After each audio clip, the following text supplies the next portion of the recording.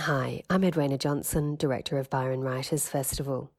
You're listening to a podcast of the event Jock Sarong in conversation with Mirandi Rewo, recorded live at Lennox Head Cultural Centre as part of the Byron Writers Festival's out-of-season program. Hello, everyone. Thank you for coming here tonight. Thank you for coming, Jock. Good, Randy. Okay. Many years ago when I had my first book out, I don't know if I've told you this, Jock, my very first book out, my first festival panel was with the Byron Writers Festival, which was a pretty big coup, and it was on a panel with Jock and Michael Rowbotham. So yes. I was terrified, and I was sitting up there. Audience? Pardon? Of us or the audience? Everything. I was so terrified, and I remember, and everybody tells you how lovely Jock and Michael are. And Jock leant over and I thought, he's going to say something, comforting, because I was so nervous. And he leant over and he goes, Mirandi, you've got a bit of cake in your hair. It was banana. But anyway, thank you for that, Jock. Good to be there. Okay, so we're going here tonight to talk about The Burning Island. I'm not sure how many of you have read this book. It's a beautiful book. It is set about 30 years after the events in his novel Preservation. We are introduced to Eliza Grayling, the daughter of Lieutenant Joshua Grayling from the first novel. Joshua has lost his sight in the meantime. He's pretty ill, and when Srinivas, also from the first novel, turns up to ask for his assistance in investigating another shipwreck, Eliza has to join her father on the voyage. So, what first drew you to telling this story, Jock? This continuation of Preservation. Yeah, thanks, Mirandi. I suppose to go all the way back to the start of where these books came from, all of the images that you're looking at behind us here are of the Furneaux Islands, and mostly of Flinders Island, which is the big one amongst the group. I've been going there for most of my adult life, and my family have been going there, and it's full. It's a beautiful place physically, as you can see, but the islands are full of all these really interesting historical stories, and indeed some very, very grim history relating to Aboriginal Australia. And I guess ever since I've been going there, and long before I called myself a writer, I had been thinking about these stories and the fact that they're kind of folk history. People discuss them orally among each other in the islands, but there's not a lot written about the history at all. And I thought that was such a fascinating thing. And as I started to think of it, initially I was thinking of one novel in 3 parts, and there's a period of 50 years between 1797, which is when the Sydney Cove was wrecked in these islands, and 1847, which is the end of the Aboriginal settlement on Flinders Island. That 50-year period was extremely influential in all sorts of other Australian history. It was the birth of sealing, the discovery of coal, the navigation of Bass Strait itself, making Sydney more accessible. All of these things came out of this little 50-year burst.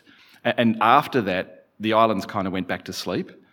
And I find that idea so compelling. So I started out with the notion of a novel in 3 parts, and then it became clear very quickly that the stories were too big to do that. So I've opted for this method of having 3 subsequent novels.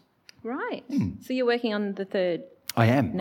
Okay, well, we'll talk about that later. The third's written, and now I'm in that the phase that you know of just turning it over and over and over and examining it from every possible angle. Oh, that's great. Okay, we'll get back to that later.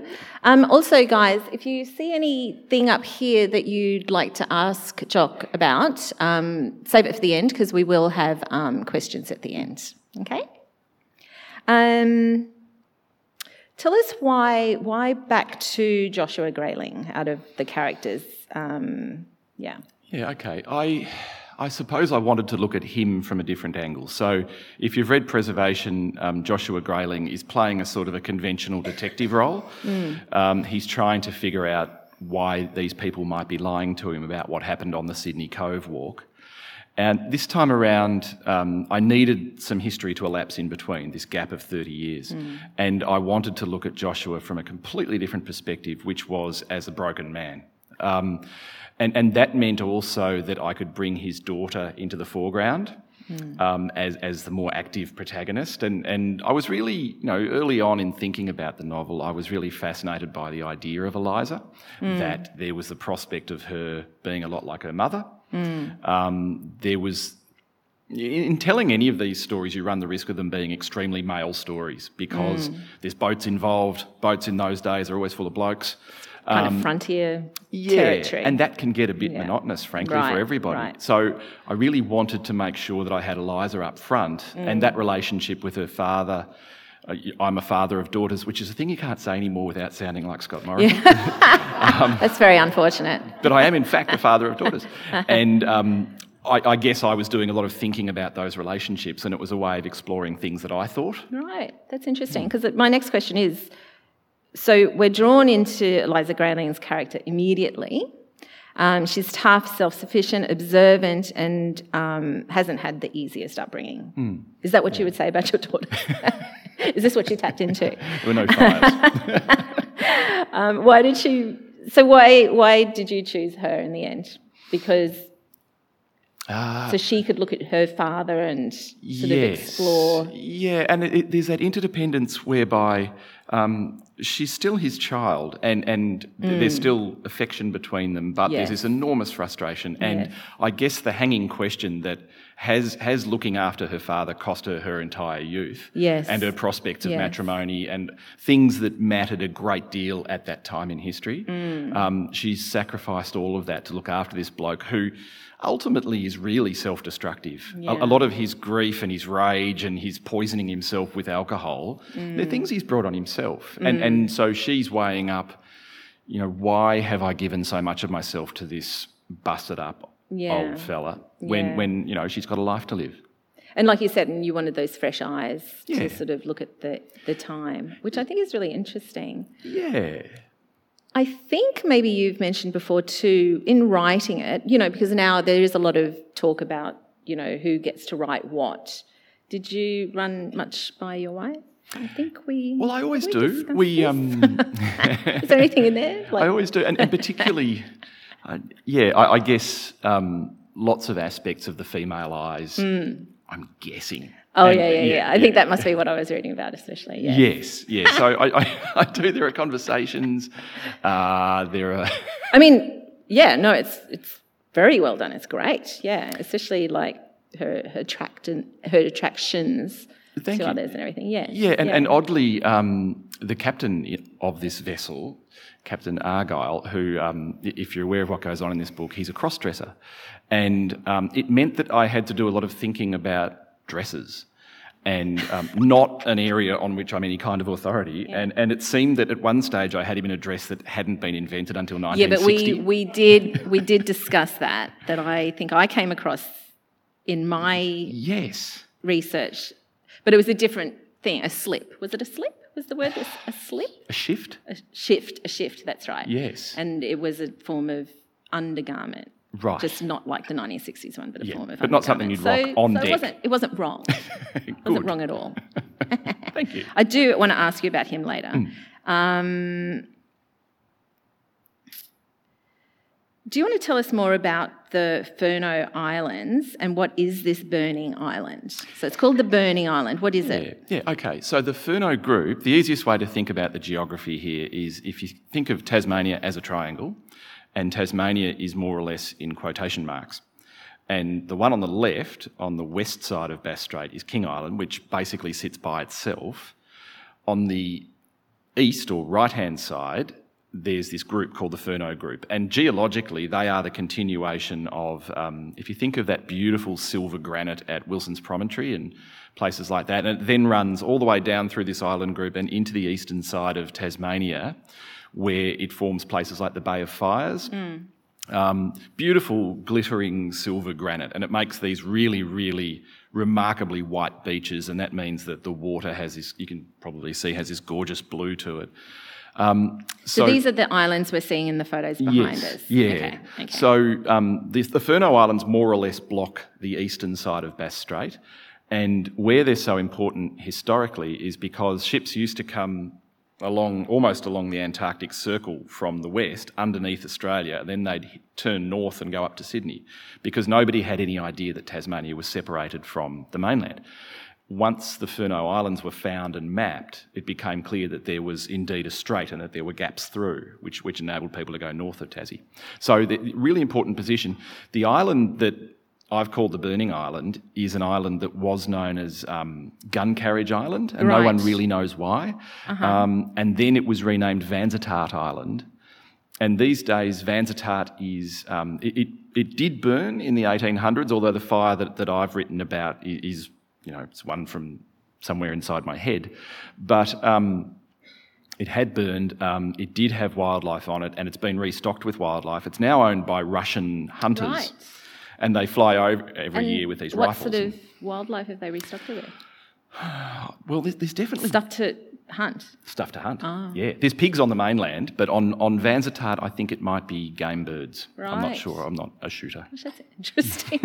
What about, I've got here the Hammock Island, which is prime seal. That's prime seal. Have you seal. been there and it's Yes. as you described it, or how much has it changed? Yeah, it is. And indeed, it's very important because if you think about the movement of Aboriginal people into Tasmania, so that Tasmanian Aboriginal people are known as the Palawa, and the Palawa did not sail to Tasmania, they walked, because as ice ages came and go, Bass Strait appeared and disappeared, and when it wasn't there, it was a grassy plain called the Bassian Plain, and Aboriginal people had walked across the Bassian Plain to reach Tasmania. And of course, these islands would have been mountaintops, and therefore there's not a lot of evidence of occupation or material culture on these islands. But there are a couple of spots. And on Prime Seal Island, which used to be called Hammock Island, there's a cave called Manalagenna Cave, which is, I think, 18,000 years old, which is the cave that I've described in the novel. Right, okay. Yeah, that's why it's there. That's amazing. I do have a question. Last time I didn't get to it because we ran out of time, so I'm going to ask you quickly now. On page 174, apparently, they look down on the wreckage of the Sydney Cove. Can you actually do that? Oh, that's a good question. It's still there. So it was found in 1977, and at this stage it was essentially just the ribs of the hull. Everything else is pretty much gone. And they had spread flat on the bottom. It's quite shallow. It's sort of 18, 19 feet deep, and it's a seagrass meadow on sand. So it's kind of a good environment for this to happen. And the seagrass and the sand gradually piled up over it, and so it was quite a remarkable thing that they found it at all. Right, yeah. They then did a series of archaeological surveys of the wreck and then reburied it deliberately, so it's still there. But what I didn't know was if the Sydney Cove had wrecked in 1797 and if these people are passing over it in, I think I've said 1830, so what would have been the extent of the deterioration in 33 years? So I rang up the archaeologist who headed up the marine surveys. Wow. And we sort of had this great conversation where I was saying to him, so if you were looking at it 30 odd years after it wrecked, how much of it would have been visible? And he had all these theories about, which bits fall off first and why, and where they would have fallen and what you would have seen if you had, as I've described, if you had a viewing box, which is like often a wide cylinder with a window in the bottom, and you push it into the water and look down through it and you can see things. What there would have been left to see. It's a bit hard to know. Right, that's interesting, but it is still there. So Yes, they could have seen it. Yeah. That's great. Okay, this is a beautiful part. I'm going to read this part because it's only short. We will have a reading from Jock later. But this is Eliza. This is from Eliza's point of view, and she's looking at the moonbird. She was short, stout and sleepy looking, and yet the very moment I saw her, I felt a deep affection I cannot explain. She was the tired hound that wants to sleep on your feet, idle yet watchful, able to tell the shadows of easy repose from those that should be barked at. She looked nothing like her neighbours. She was carvel built in heavy, dark timbers, 2 short, thick masts, strange diagonal rigging. The hull was heavy, reassuringly so, rounding through a fat waist to a stern that was almost a teacup. The main mast passed through a low cabin, while at the stern there was a modest quarterdeck. So that's the Moonbird, the boat that they're on, and that's written so lovingly. Jock, did you see this boat, or have you been on this actual boat? No, it's a composite of a few things. I did a lot of looking at pictures of boats, and I'm not particularly well versed about boats, but I had a rough idea of what I was after. I wanted the boat to be this kind of comforting presence, because a lot of weird, disorientating things are happening to Eliza and her father, and I wanted the boat to be, you know how in a lot of fiction about seafaring, the boat is tricksy and unreliable and things start malfunctioning with it. I didn't want that kind of dramatic arc. I wanted this boat to be steadfast. A safe haven for them. So I looked at a lot of pictures of boats. I kind of narrowed it down in the end to Danish schooners because they do have this kind of sturdy, serious look about them. And then there's an Australian writer who is absolutely fascinating called Patsy Adams Smith, who wrote, I think, I'm guessing, but maybe through the 50s, 60s and 70s. And she was a journalist. She was really pioneering in the things that she did, which was that she went out into remote, difficult, primarily male working environments and wrote journalism about the things she saw. So she wrote about desert railways, and she wrote a lot about the supply boats that moved between these islands. And she talked a lot about the boat that she was on in the islands. I forget the name of it, but that the mast passed through the cabin. In fact, it passed through, the foot of the mast passed through the galley table where you ate your meals. And that the men on the ship had threaded wishbones from chickens around around the foot of the mast, and so that little image had stuck with me, which is why I mentioned that in that little passage. But it was a fun process, kind of trying to come up with the boat that would be a character, particularly as I say when you're not all that well informed. Yeah, well, it's lovingly written. In The Burning Island, you write about the Australian women in the area of that time, women who were termed island wives to the sealers and other European settlers. And in your chat with Michael Veitch, you spoke of the different views or histories of what happened to these women. In your notes, you mention George Augustus Robinson, so I was wondering if you could tell us about him. But in the novel, there's an interesting conversation between Eliza and Peacock, an Aboriginal woman whose real name is Goni Nanana, and they're talking about Taranora, a well-known Aboriginal woman of the times. And eventually she says to Eliza, "You don't understand it because you want a simple answer." Can you tell us about that, Jock? Yeah, that line is very important because that was the conclusion I came to.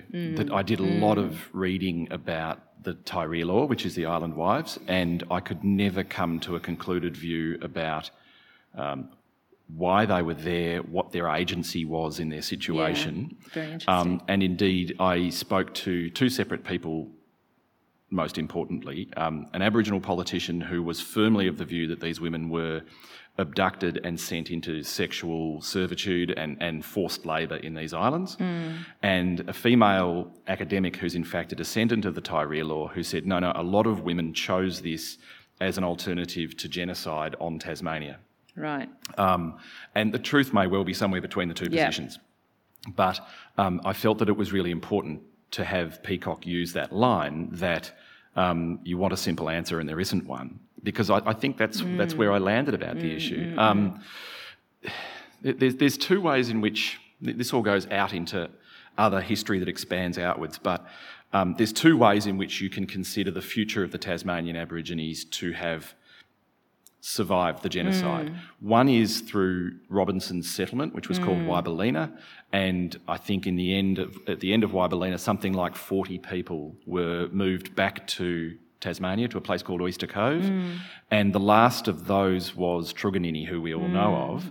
So for a long time, Truganini was referred to as the last of the Tasmanians, but she certainly wasn't. There were women who had families with the sealers, and those bloodlines continued through those families. And one of the really, I think, remarkable historical echoes in the islands is that you go to the supermarket and you can be in the dairy section next to somebody who is carrying the surname of the sealers. Right. You know, those surnames are still really strong in the Islander group, and the history is only just under the surface all the time. Yeah. It's interesting what we were talking about at the beginning. You were talking about folklore, a lot of it's folklore, but I think what's interesting in historical fiction, or this sort of historical fiction, is that retelling of that folklore, like from another angle. I guess on a newer angle, like actually looking at it for what it is. I guess, like what you were saying about those Aboriginal wives, I'm looking at the moment at Indonesian women who, I guess, paired up. They were mistresses or sort of part wives to Dutchmen. And it's the same thing, like where was the agency? Like how far do you look? And then you look at these, there are the folklores of how things were, but how you can retell it maybe to how it usually, or how it really was maybe. Yeah, absolutely. And the example of that for me in writing this novel was that it's based around an actual shipwreck called the Britomart, which happened 9 years later. So I've sort of taken the Britomart, renamed it and moved it 9 years back.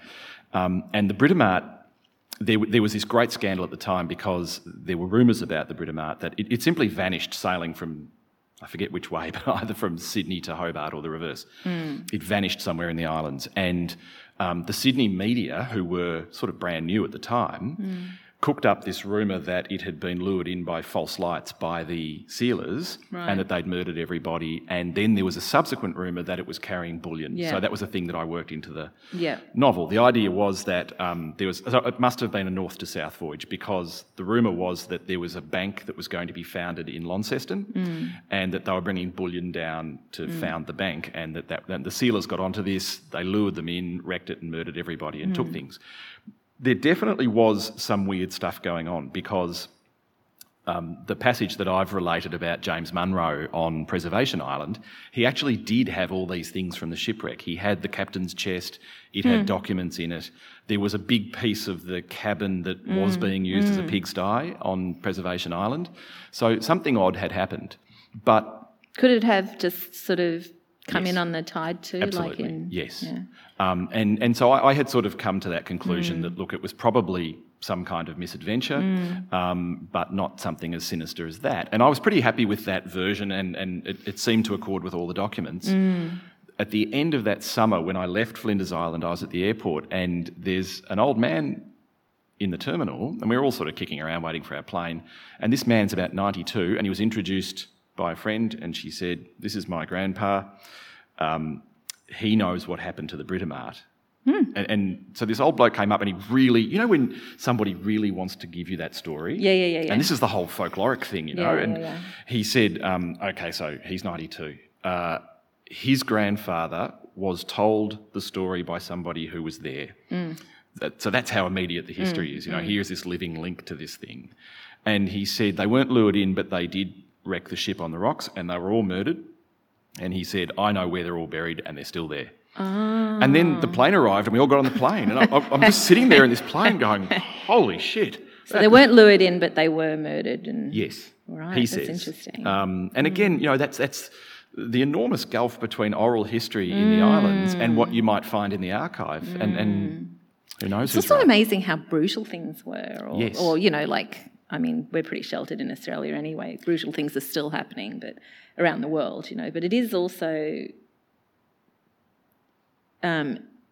astounding when you read back on like how brutal things were or life was. And I thought about this or how cheap life was. Reading your book, I had the same thought that in Preservation and Burning Island, I've struggled with the notion that people living through these brutal times, how much of a capacity did they have to appreciate beauty? The walkers who survived the Sydney Cove wreck, they're walking through southern New South Wales and they're beautiful, beautiful forests.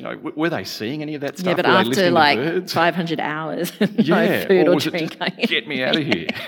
Maybe that first half hour. And I got the same sense with Stone Sky Gold Mountain, that you have to somehow, you need to communicate to the reader that these are beautiful places, but equally the people going through this are not having that thought. No, they're not. Another part that really struck me was when you wrote about Louisa on preservation. And this part of the book is so finely drawn about the women, the house, what they cooked, what they did and talked about. How did you choose how you'd write these particulars? Was it something you read or came across? Because there's such particulars in it. It's really beautiful. Thank you. There's a wonderful book called Grease and Ochre, which is written by Patsy Cameron, who's the woman I referred to earlier, who's a descendant of these women. And she explains, I kind of had the idea at the start that there were sealers in these islands in the early 1800s and they were all wild men and outlaws and escaped convicts, and the whole thing was anarchy. And she, in fact, explains it in much better detail, which was that there were two waves. Initially, there was a wave of those blokes and it was complete Wild West stuff. And they slaughtered everything in sight to the extent that they drove... There are 5 endemic species of seal in Bass Strait, and they drove 2 of them to local extinction. And the rest of them, they drove down to such a level that they were no longer commercially viable. So it all went quiet after about 1810, 1812. Then there was this second wave who were really old men, and they were kind of recluses, and they were people who just wanted to be away from society, and they lived independently, but none of them, well, with some exceptions, most of them were not physically able to do all this stuff themselves. So one of the reasons why they had Tyree law, they had Indigenous wives, was these women were doing the swimming, they were handling the boats, they were flensing the seals.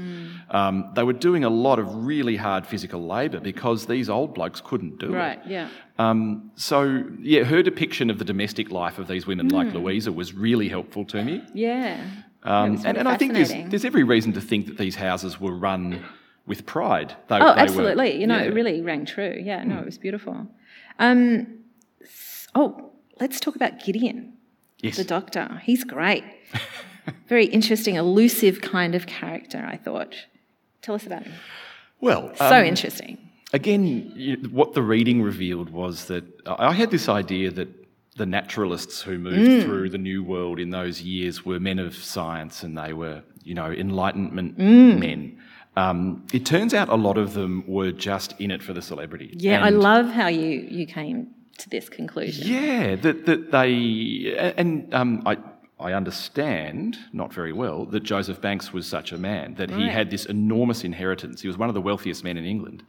And he came to Australia with Cook very early in his life, did this important work, came back, was an enormous celebrity because of it, and then really didn't do much more of it at all. It's not like he had tenure in a university. And it's like getting that first book that sells 1 million and exactly. then just resting on your laurels. And then retired. We're still waiting. Yeah. And so I wanted Gideon to have a sense of that kind of dilettante, that he's got the gear and he talks a good game, but that ultimately he was out for adventure. Yeah, I love it. But equally, I suppose this contradicts what I've just said, but I was also interested in the notion that science involves being cruel to the very creatures which you are purporting to exalt. Yeah. So he suffocates a bird in a glass jar. He eviscerates a fish. Yeah. He does all these gross things to these critters because his rationale is he's trying to understand them. Yeah, but that is a lot. That's how science works. Yeah, that objective kind of, or. Yes, detachment. Yeah. So he's writing a book on eating fish and seaweeds, and I was just curious if you came across similar types of studies in that time. Yes. Now yes. I'm trying to think how to explain this without landing a big spoiler on everybody. But there was a guy called Dr. Generate. So I kind of love that for a start. Like he was degenerate. Who came to Australia. He was a doctor. He was under a cloud. He was a bit discredited, this fella, and he came to Australia and he practiced medicine, but he really, really wanted to practice dentistry, and there were no dentists in the colony yet. And he wrote the first medical textbook in Australian history, which was called something really banal, like A Guide to Healthy Teeth. Yeah. But they wouldn't register him as a dentist in the colony, and he then entered this litigation that went on pretty much for the rest of his life. He was suing everybody in sight, trying to get registered as a dentist in Sydney. So it was just that little grain of him publishing the first medical textbook in Australia that I was going to use Generate more literally than I did. And then I had the experience we all dread of discovering that there is a descendants group. And they're pretty active. So if there are any generates in the room, hello. And thanks for being here. Unfortunate. No, I thought that was really interesting. And let's go back to Argyle, the master of the ship. So it seems we've both written about cross-dressers. Yes. I was fascinated with how he chose to dress. Do you want to tell us more about why? Or Yeah, it yeah. is explained in the story, but Yes. it's done really well in that it's how it should be. It was just sort of accepted. Yeah, I guess the easiest way to look at this is how it happened as a writing process. Right. And that was that I knew I had a group of people on a boat, and the thing about a boat in fiction is that it's essentially a stage. Right. It's a stage in theatre because these people can't leave. And there's a certain number of them, great. and you need to be constantly thinking about their positions on the stage and how they're interrelating. So I knew I had a boat, I knew I had this number of people, and I knew the boat had to have a captain. And when I started to write the captain, I found that I just kept hitting cliches. That my captain was very a salty old dog, you know? Yeah. And I just didn't want that to happen. So I guess the mental process was, what can I do with this guy that's going to flip him on his head? Yes. And the answer was, he comes out in a dress. Yes. And really, I had only got that far creatively. But it's not ridiculous. Like, it's really lovely. Thank you. Yeah, Yeah, and indeed, yeah. I worked backwards a lot also and Yeah. refined those appearances yeah. of his. And so as I was writing, I was thinking sort of in real time about why is he doing this? And I really didn't know for a long time. And it was only quite late in the writing of the book that I thought, this is grief. And where that really interested me was because I think we tend to present cross-dressing as fetishistic, as something that's sex and gender related. And here it's nothing of the sort. It's this man who's lost his wife who's trying desperately to keep some trace of her in his sensory life, I suppose. And that really only occurred to me quite late in the piece. Oh, okay, that's really interesting. Lastly, let's talk about Srinivas, who I personally found very interesting. He's a Lascar. I think Bengali, Hindu. They call him Hindu, Yes, but he's Bengali, you're right. revisits us in this novel. For my novels, I researched, especially for my first one, the crime ones, I researched the Asian population of London, and a lot of them, you come across the term Lascar a lot. Do you want to tell us what a Lascar is? Yeah, so Lascars were indentured labour on British commercial shipping. Principally British, I think, and particularly in the Indian Ocean, and they were used for probably 400 years. At this particular point in history, they were typically paid 1/9 of what a British sailor was. They were fed the scraps, they were treated appallingly, they were very expendable, but they were absolutely indispensable to the overall commercial effort of shipping. So what's fascinating about the Lascars is that they come from all sorts of Asian nationalities, all sorts of religions, and they, over the centuries, they came to form a subculture of their own, with their own ranks, their own patois, lots and lots of traditions, and so they're a really fascinating culture in their own right, and something that I think often gets overlooked in talking about British shipping. Absolutely. And that's something I really like now is sometimes in BBC historical shows you'll see, like Alaska or a Chinese person, just, African, just sort of in the background. Not like Bridgerton necessarily, but, just I think if in those dock areas you would have seen other coloured people. Yes. People of colour. There's this part that I found really resonated with me. So Eliza's having a chat with Srinivas. They made a success of it, he said. Old differences persisted. The Indians were never invited into the drinking, the shooting parties, but a basic level of respect was shown. It raises a question, he suggested. If each of us, and by us I understand him to include me, came from the old world, from Dublin and Birmingham and Leith and Massachusetts, from Calcutta perhaps, then how much of that is left behind and how much becomes this place? There were, so to go back to preservation for a moment, there were 17 men who tried to walk from basically Wilson's Prom to Sydney around the coast. And of the 17, I think 13 were Lascars, and only one Lascar got there and 2 white men got there. And so however many of them have disappeared into the bush, and they're, on the one hand, you could say they've died of exposure or they've died in violent clashes with Indigenous people. Nobody knows. But there is also the tantalising prospect that they survived and prospered there. And so I think, lots of these places, like the forests of southern New South Wales, Sydney itself, are composed of all of these unknown backstories. That's right. So Sienna Brown wrote a book called Master of My Fate, I think it's, and she's moved here, like she's Caribbean kind of background, and she found out that Caribbean slaves were part of building like the rocks in the middle of Sydney, like back in the early 1800s, and you would just never picture that, except now she's written a novel about it because they were there, and we don't, it's the same old thing, what tales or folklore we believe or have handed down that we can actually rewrite or retell. Yeah, and I think there's a great exchange going on at the moment in Australia whereby there's a group of historians who are looking at the unheard voices. Grace Karskens, Tom Griffiths, Mark McKenna, lots of these people are writing history that they're stories that we essentially know. For instance, the story of the formation of Sydney or the story of the wreck of the Sydney Cove. But these people are getting in and under and finding the minor voices that were previously not discussed. Yeah. And then that's feeding into fiction, and that's you and I. And I think trying to imagine. Yeah, so that it's not as though we are unearthing new history, but we're finding new ways to talk about the same history. And I think that's a really interesting thing that's started happening. Which kind of feeds into my next question. One of the things I think is important or of interest in historical fiction is how they're set in the past, but actually they're examining something in the present, like something that's still an issue.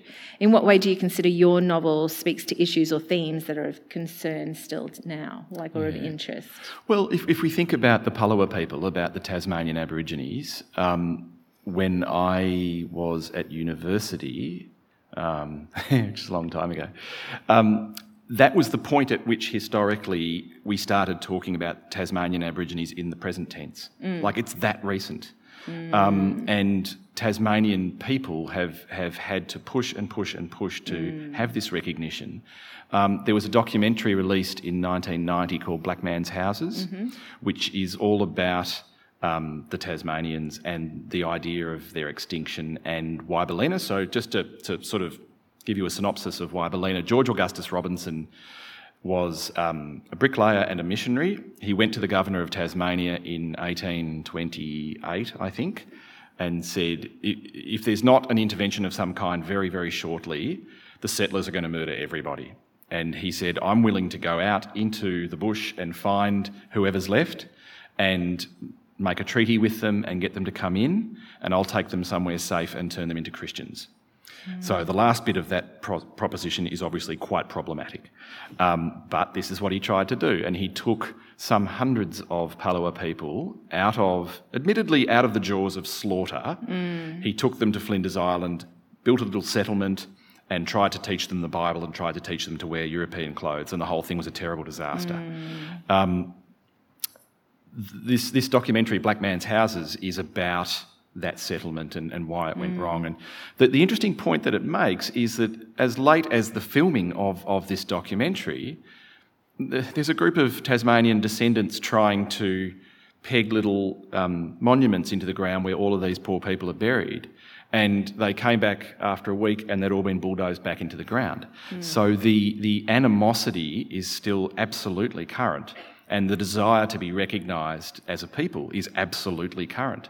And I think the only way that you have that conversation on an informed and compassionate basis is to go all the way back into the history and look at the start and start again with why did it build up this way?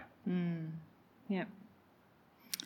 Now we're going to listen to Jock read for us. This is one of my favourite parts because it's so creepy. I hope it was intended to be. Yeah, it is intended to be. It's great. Let me just check it's the right one. Yep. Okay. This is fun because I don't know what this is yet. It's my favourite part. What I could see as the last breaths of fog drew away was a nest of small huts joined to each other to form a continuous roof. The timbers were of various kinds, bows that appeared silver from immersion, planks and boards that were milled, some curved to betray their origins as the bones of ships. Iron bolts rusted in the air where the builders had neglected to pull them free. The structures huddled in a saw-cut ridge running horizontally across the cliffs.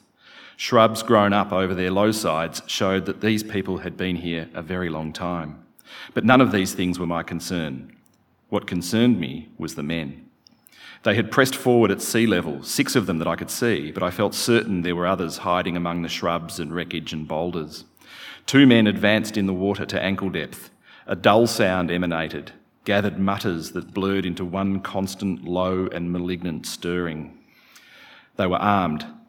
Some carried clubs fashioned from scraps. 1 or 2 bore a hook or a crude blade of scrap iron. There were short swords that looked to be of naval issue. One of the men at water level had a rifle, and now I saw that another was braced higher, supported by a boulder, with a carbine levelled at the Moonbird.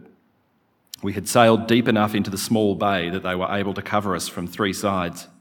Nothing about their faces or any of the sounds from the island gave a clue as to their intentions. They just watched us. The mist had lifted completely now.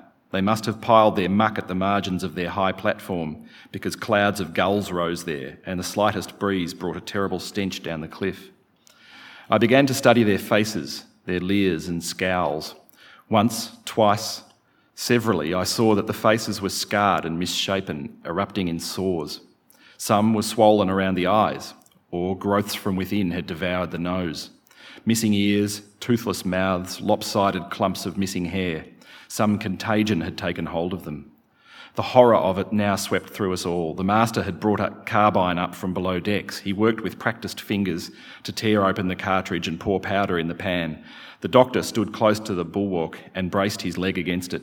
His left hand held his notebook, his right hand a pencil, and he was sketching, or perhaps writing descriptions of what we beheld. The master was working the ramrod into the muzzle. The Moonbird was only a chain's length from the shore these men stood upon. What? Did you read something that was terrifying like that? That they came close. Sometimes these things, it's like late at night. Things get weird. Did you say though that was there an island somewhere where some sailors had been? Yeah, that was I think Abel Tasman came across. And then they'd been left. Yeah. Came across 7 escaped convicts who'd been on one of these islands for years and had just been forgotten, and they'd gone a bit feral. I think I was thinking of Mad Max to some extent. Nice. And also a book that I was reading at the time called Shepherd by Catherine Jinks. Oh, no. And she was really good with old firearms and how they were loaded and unloaded, and that was very helpful to me. Yeah. Apparently that's quite a brutal book too. Really brutal. Yes. Really well written. I've got it at home. I haven't read it yet. It's great. Yeah. So it's funny, isn't it? And you'd go through the same thing, that these scenes in fact come from all sorts of unrelated sources and influences and things that are actually quite modern, like Mad Max. Yeah. Yeah. Well, exactly, because sometimes you want to show things haven't changed much. Tell us about your research, Jock. Well, or how long do you research before you start writing? Do you do it at the same time? Yeah, I think of a novel as sort of having 3 phases. That there's a phase of researching and dreaming. Yep. Which for me is very long. Yes. And then there's a phase of telling the story, which is very short. Like the entire story might be written in 7 or 8 weeks. Right. And then there's another long phase, which is just going over and over and over, making sure that everything's absolutely watertight. And the researching, I have a bad habit of getting distracted and wandering off down rabbit holes, but I think it's really important to the process because... absolutely. Yeah, you find things and you go in looking for one thing. And the example to me is I was thinking about some kind of pathology. It may have been leprosy or something. And I came across this thing called St. Anthony's Fire, which was a fungal blight of rye seeds, which would produce symptoms varying from gangrene to psychosis and everything in between. So I didn't go looking for that, but having stumbled across it, it starts driving the story. Yes. So often, you're looking for something that's going to support the story, but it actually takes over. And I love that kind of uncertainty as to where it's all going to come from. Awesome. Did you find anything that you found surprising? Was there something that you out of all your research that was just so surprising? I think, what surprised me the most was that I had gone looking for anarchists among the sealers, as I was saying earlier, and the level of order and domesticity and the desire for stability that these people had in the islands, and the extraordinary resilience of the Tairīlaw women that... I think I fall on the side of saying that they had some significant agency in what they were doing, that they had worked out that Tasmania was done with for them, and that this was a way forward, and that they were going to make it work, and that they were going to build a community around it.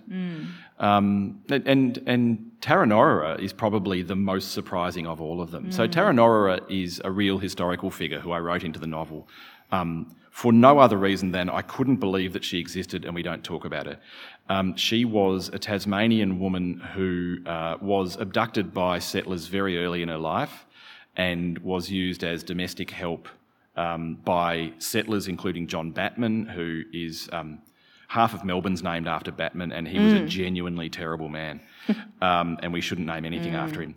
So she had lived with Batman's family, she had lived with other white men, and she'd been taught all sorts of skills as a domestic assistant, including how to use firearms.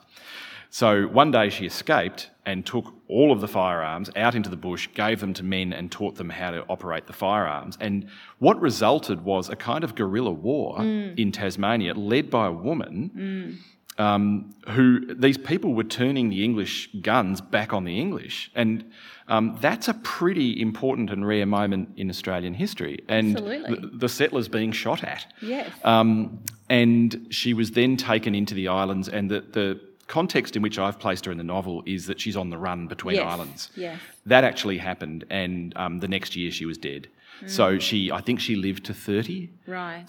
The settlers were terrified of her and they hated her. Batman hated her and had chased her all over the place trying to kill her. George Augustus Robinson, who was very measured and compassionate about Aboriginal people most of the time, I think equally wanted her dead. He wanted the problem gone. Right. So she's a really significant agitator, you know, and that was a big surprise. Anything that you assumed wrong? Probably a lot of it, yeah. I got a lot of the nautical... Besides the shift. Yes, thank you. I got a lot of the nautical stuff wrong, and I just the marvellous serendipity of writing novels. I was contacted by a bloke in Tasmania who writes for shipping magazines. Right. And he was asking me something else entirely. I forget what it was, but he wanted to know about something. And I said, oh, by the way, would you consider reading a novel manuscript? Because it's full of boats and I'm not sure what I'm doing. Right. And he went through, I thought he would just, offer the odd yes, no, that's nonsense. He went through the entire thing page by page. And in the end, he was correcting my grammar and I got a bit grumpy. But every single nautical reference had been corrected with suggested alternatives. Right. And to my great delight, he liked the idea of the Danish schooner, so I didn't have to go back to first principles there, but, he redesigned the boat. That's wonderful. That's really wonderful. Tedious, but wonderful. Yeah. And these people are out there and they love doing these things, which I just think is marvellous. Yeah. We're nearly up to time for questions from the audience. And I have so many more questions. I didn't get through all of them last time. Let me see one of my favourite. I've got lots of writer questions for any aspiring writers, but we'll get back to them if we haven't got audience questions. I listened to you, I think it was you, and you've talked about it and Kate Mildenhall's talked about it, and I find it really interesting, this teetering between authenticity versus accuracy. So I've written here, it's like a scale, like TV shows or some books, readers just need it to feel accurate versus writers who are very strict regarding accuracy. Where do you sit on this? What are your parameters? I operate by a thing that I call the 2% rule, which is that if you write anything about a specialist topic, 2% of the people reading it are going to be experts on that thing. Right. And you're going to be wrong. Yeah. And I know this because my debut novel had a shooting in it, and it was a particular type of gun. And I'm still dirty about this because I got this directly off trial transcript. But a relative of ours said that gun would never produce that wound. And did you change it? No, well, it was already published at No, this but stage. in the other reprints? No. Because I think that if you spend your time as a writer chasing the 2%, Yes. Yeah. two things happen. You'll go insane. But the other thing that'll happen is you start writing really defensively and you start True. writing in anticipation of that criticism. And what I think you have to do is write to the 98% Right. and be plausible. Yeah. So I'm not... And indeed, sometimes an insistence on absolute accuracy is just going to make for clunky storytelling. Oh, absolutely. You can't Yeah. put it all in, no. Yeah, so I think you aim for something that's plausible, and we've all got, everyone's an intelligent reader, and we have a good radar for stuff that just doesn't Absolutely. sniff right. Yeah. And provided that you're operating by that principle and not constantly chasing the 2%, Yeah. it's going to work as a story. And also sometimes you write something and you're just assuming it's right until somebody tells you it's wrong because, what's in your head is what's in your head. If you think Yes. that's in the 2%. And I remember writing Backyard Cricket, that there's a scene early in that book where the kids are in the backyard and I just spend 4 or 5 pages describing the backyard and what all of the imaginary fielding positions are, because anyone who's played cricket in their backyard knows that certain objects are fieldsmen, and if you hit them on the full, you're out. And so I set up this whole world. Yes, and it's a great world. My editor is Mandy Brett, who lives in Northcote, and as far as I know, has absolutely zero interest in cricket, or in sport, as far as I know. And when the line edits came back, included amongst them was a diagram that she'd drawn of my imaginary backyard and all of the fielding positions. Wow. And she said, he's a left-hander. These are all backwards. And she rewrote the fielding positions. Wow. And she's a great editor. She's an incredible editor. And I still don't think that was out of an interest in cricket. That was out of an interest in accuracy. Yeah. She's something That's else. Brilliant. Yeah. That's brilliant. Okay, thank you. Thank you, everyone. Cheers.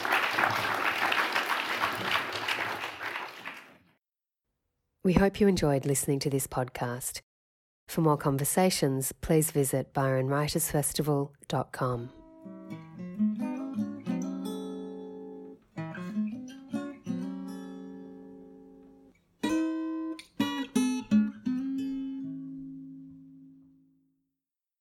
Byron Writers Festival is held on the land of the Arakwal Bumbabin people of the Byron Shire. We pay respect to the traditional owners of this land and acknowledge them as the original storytellers of this region.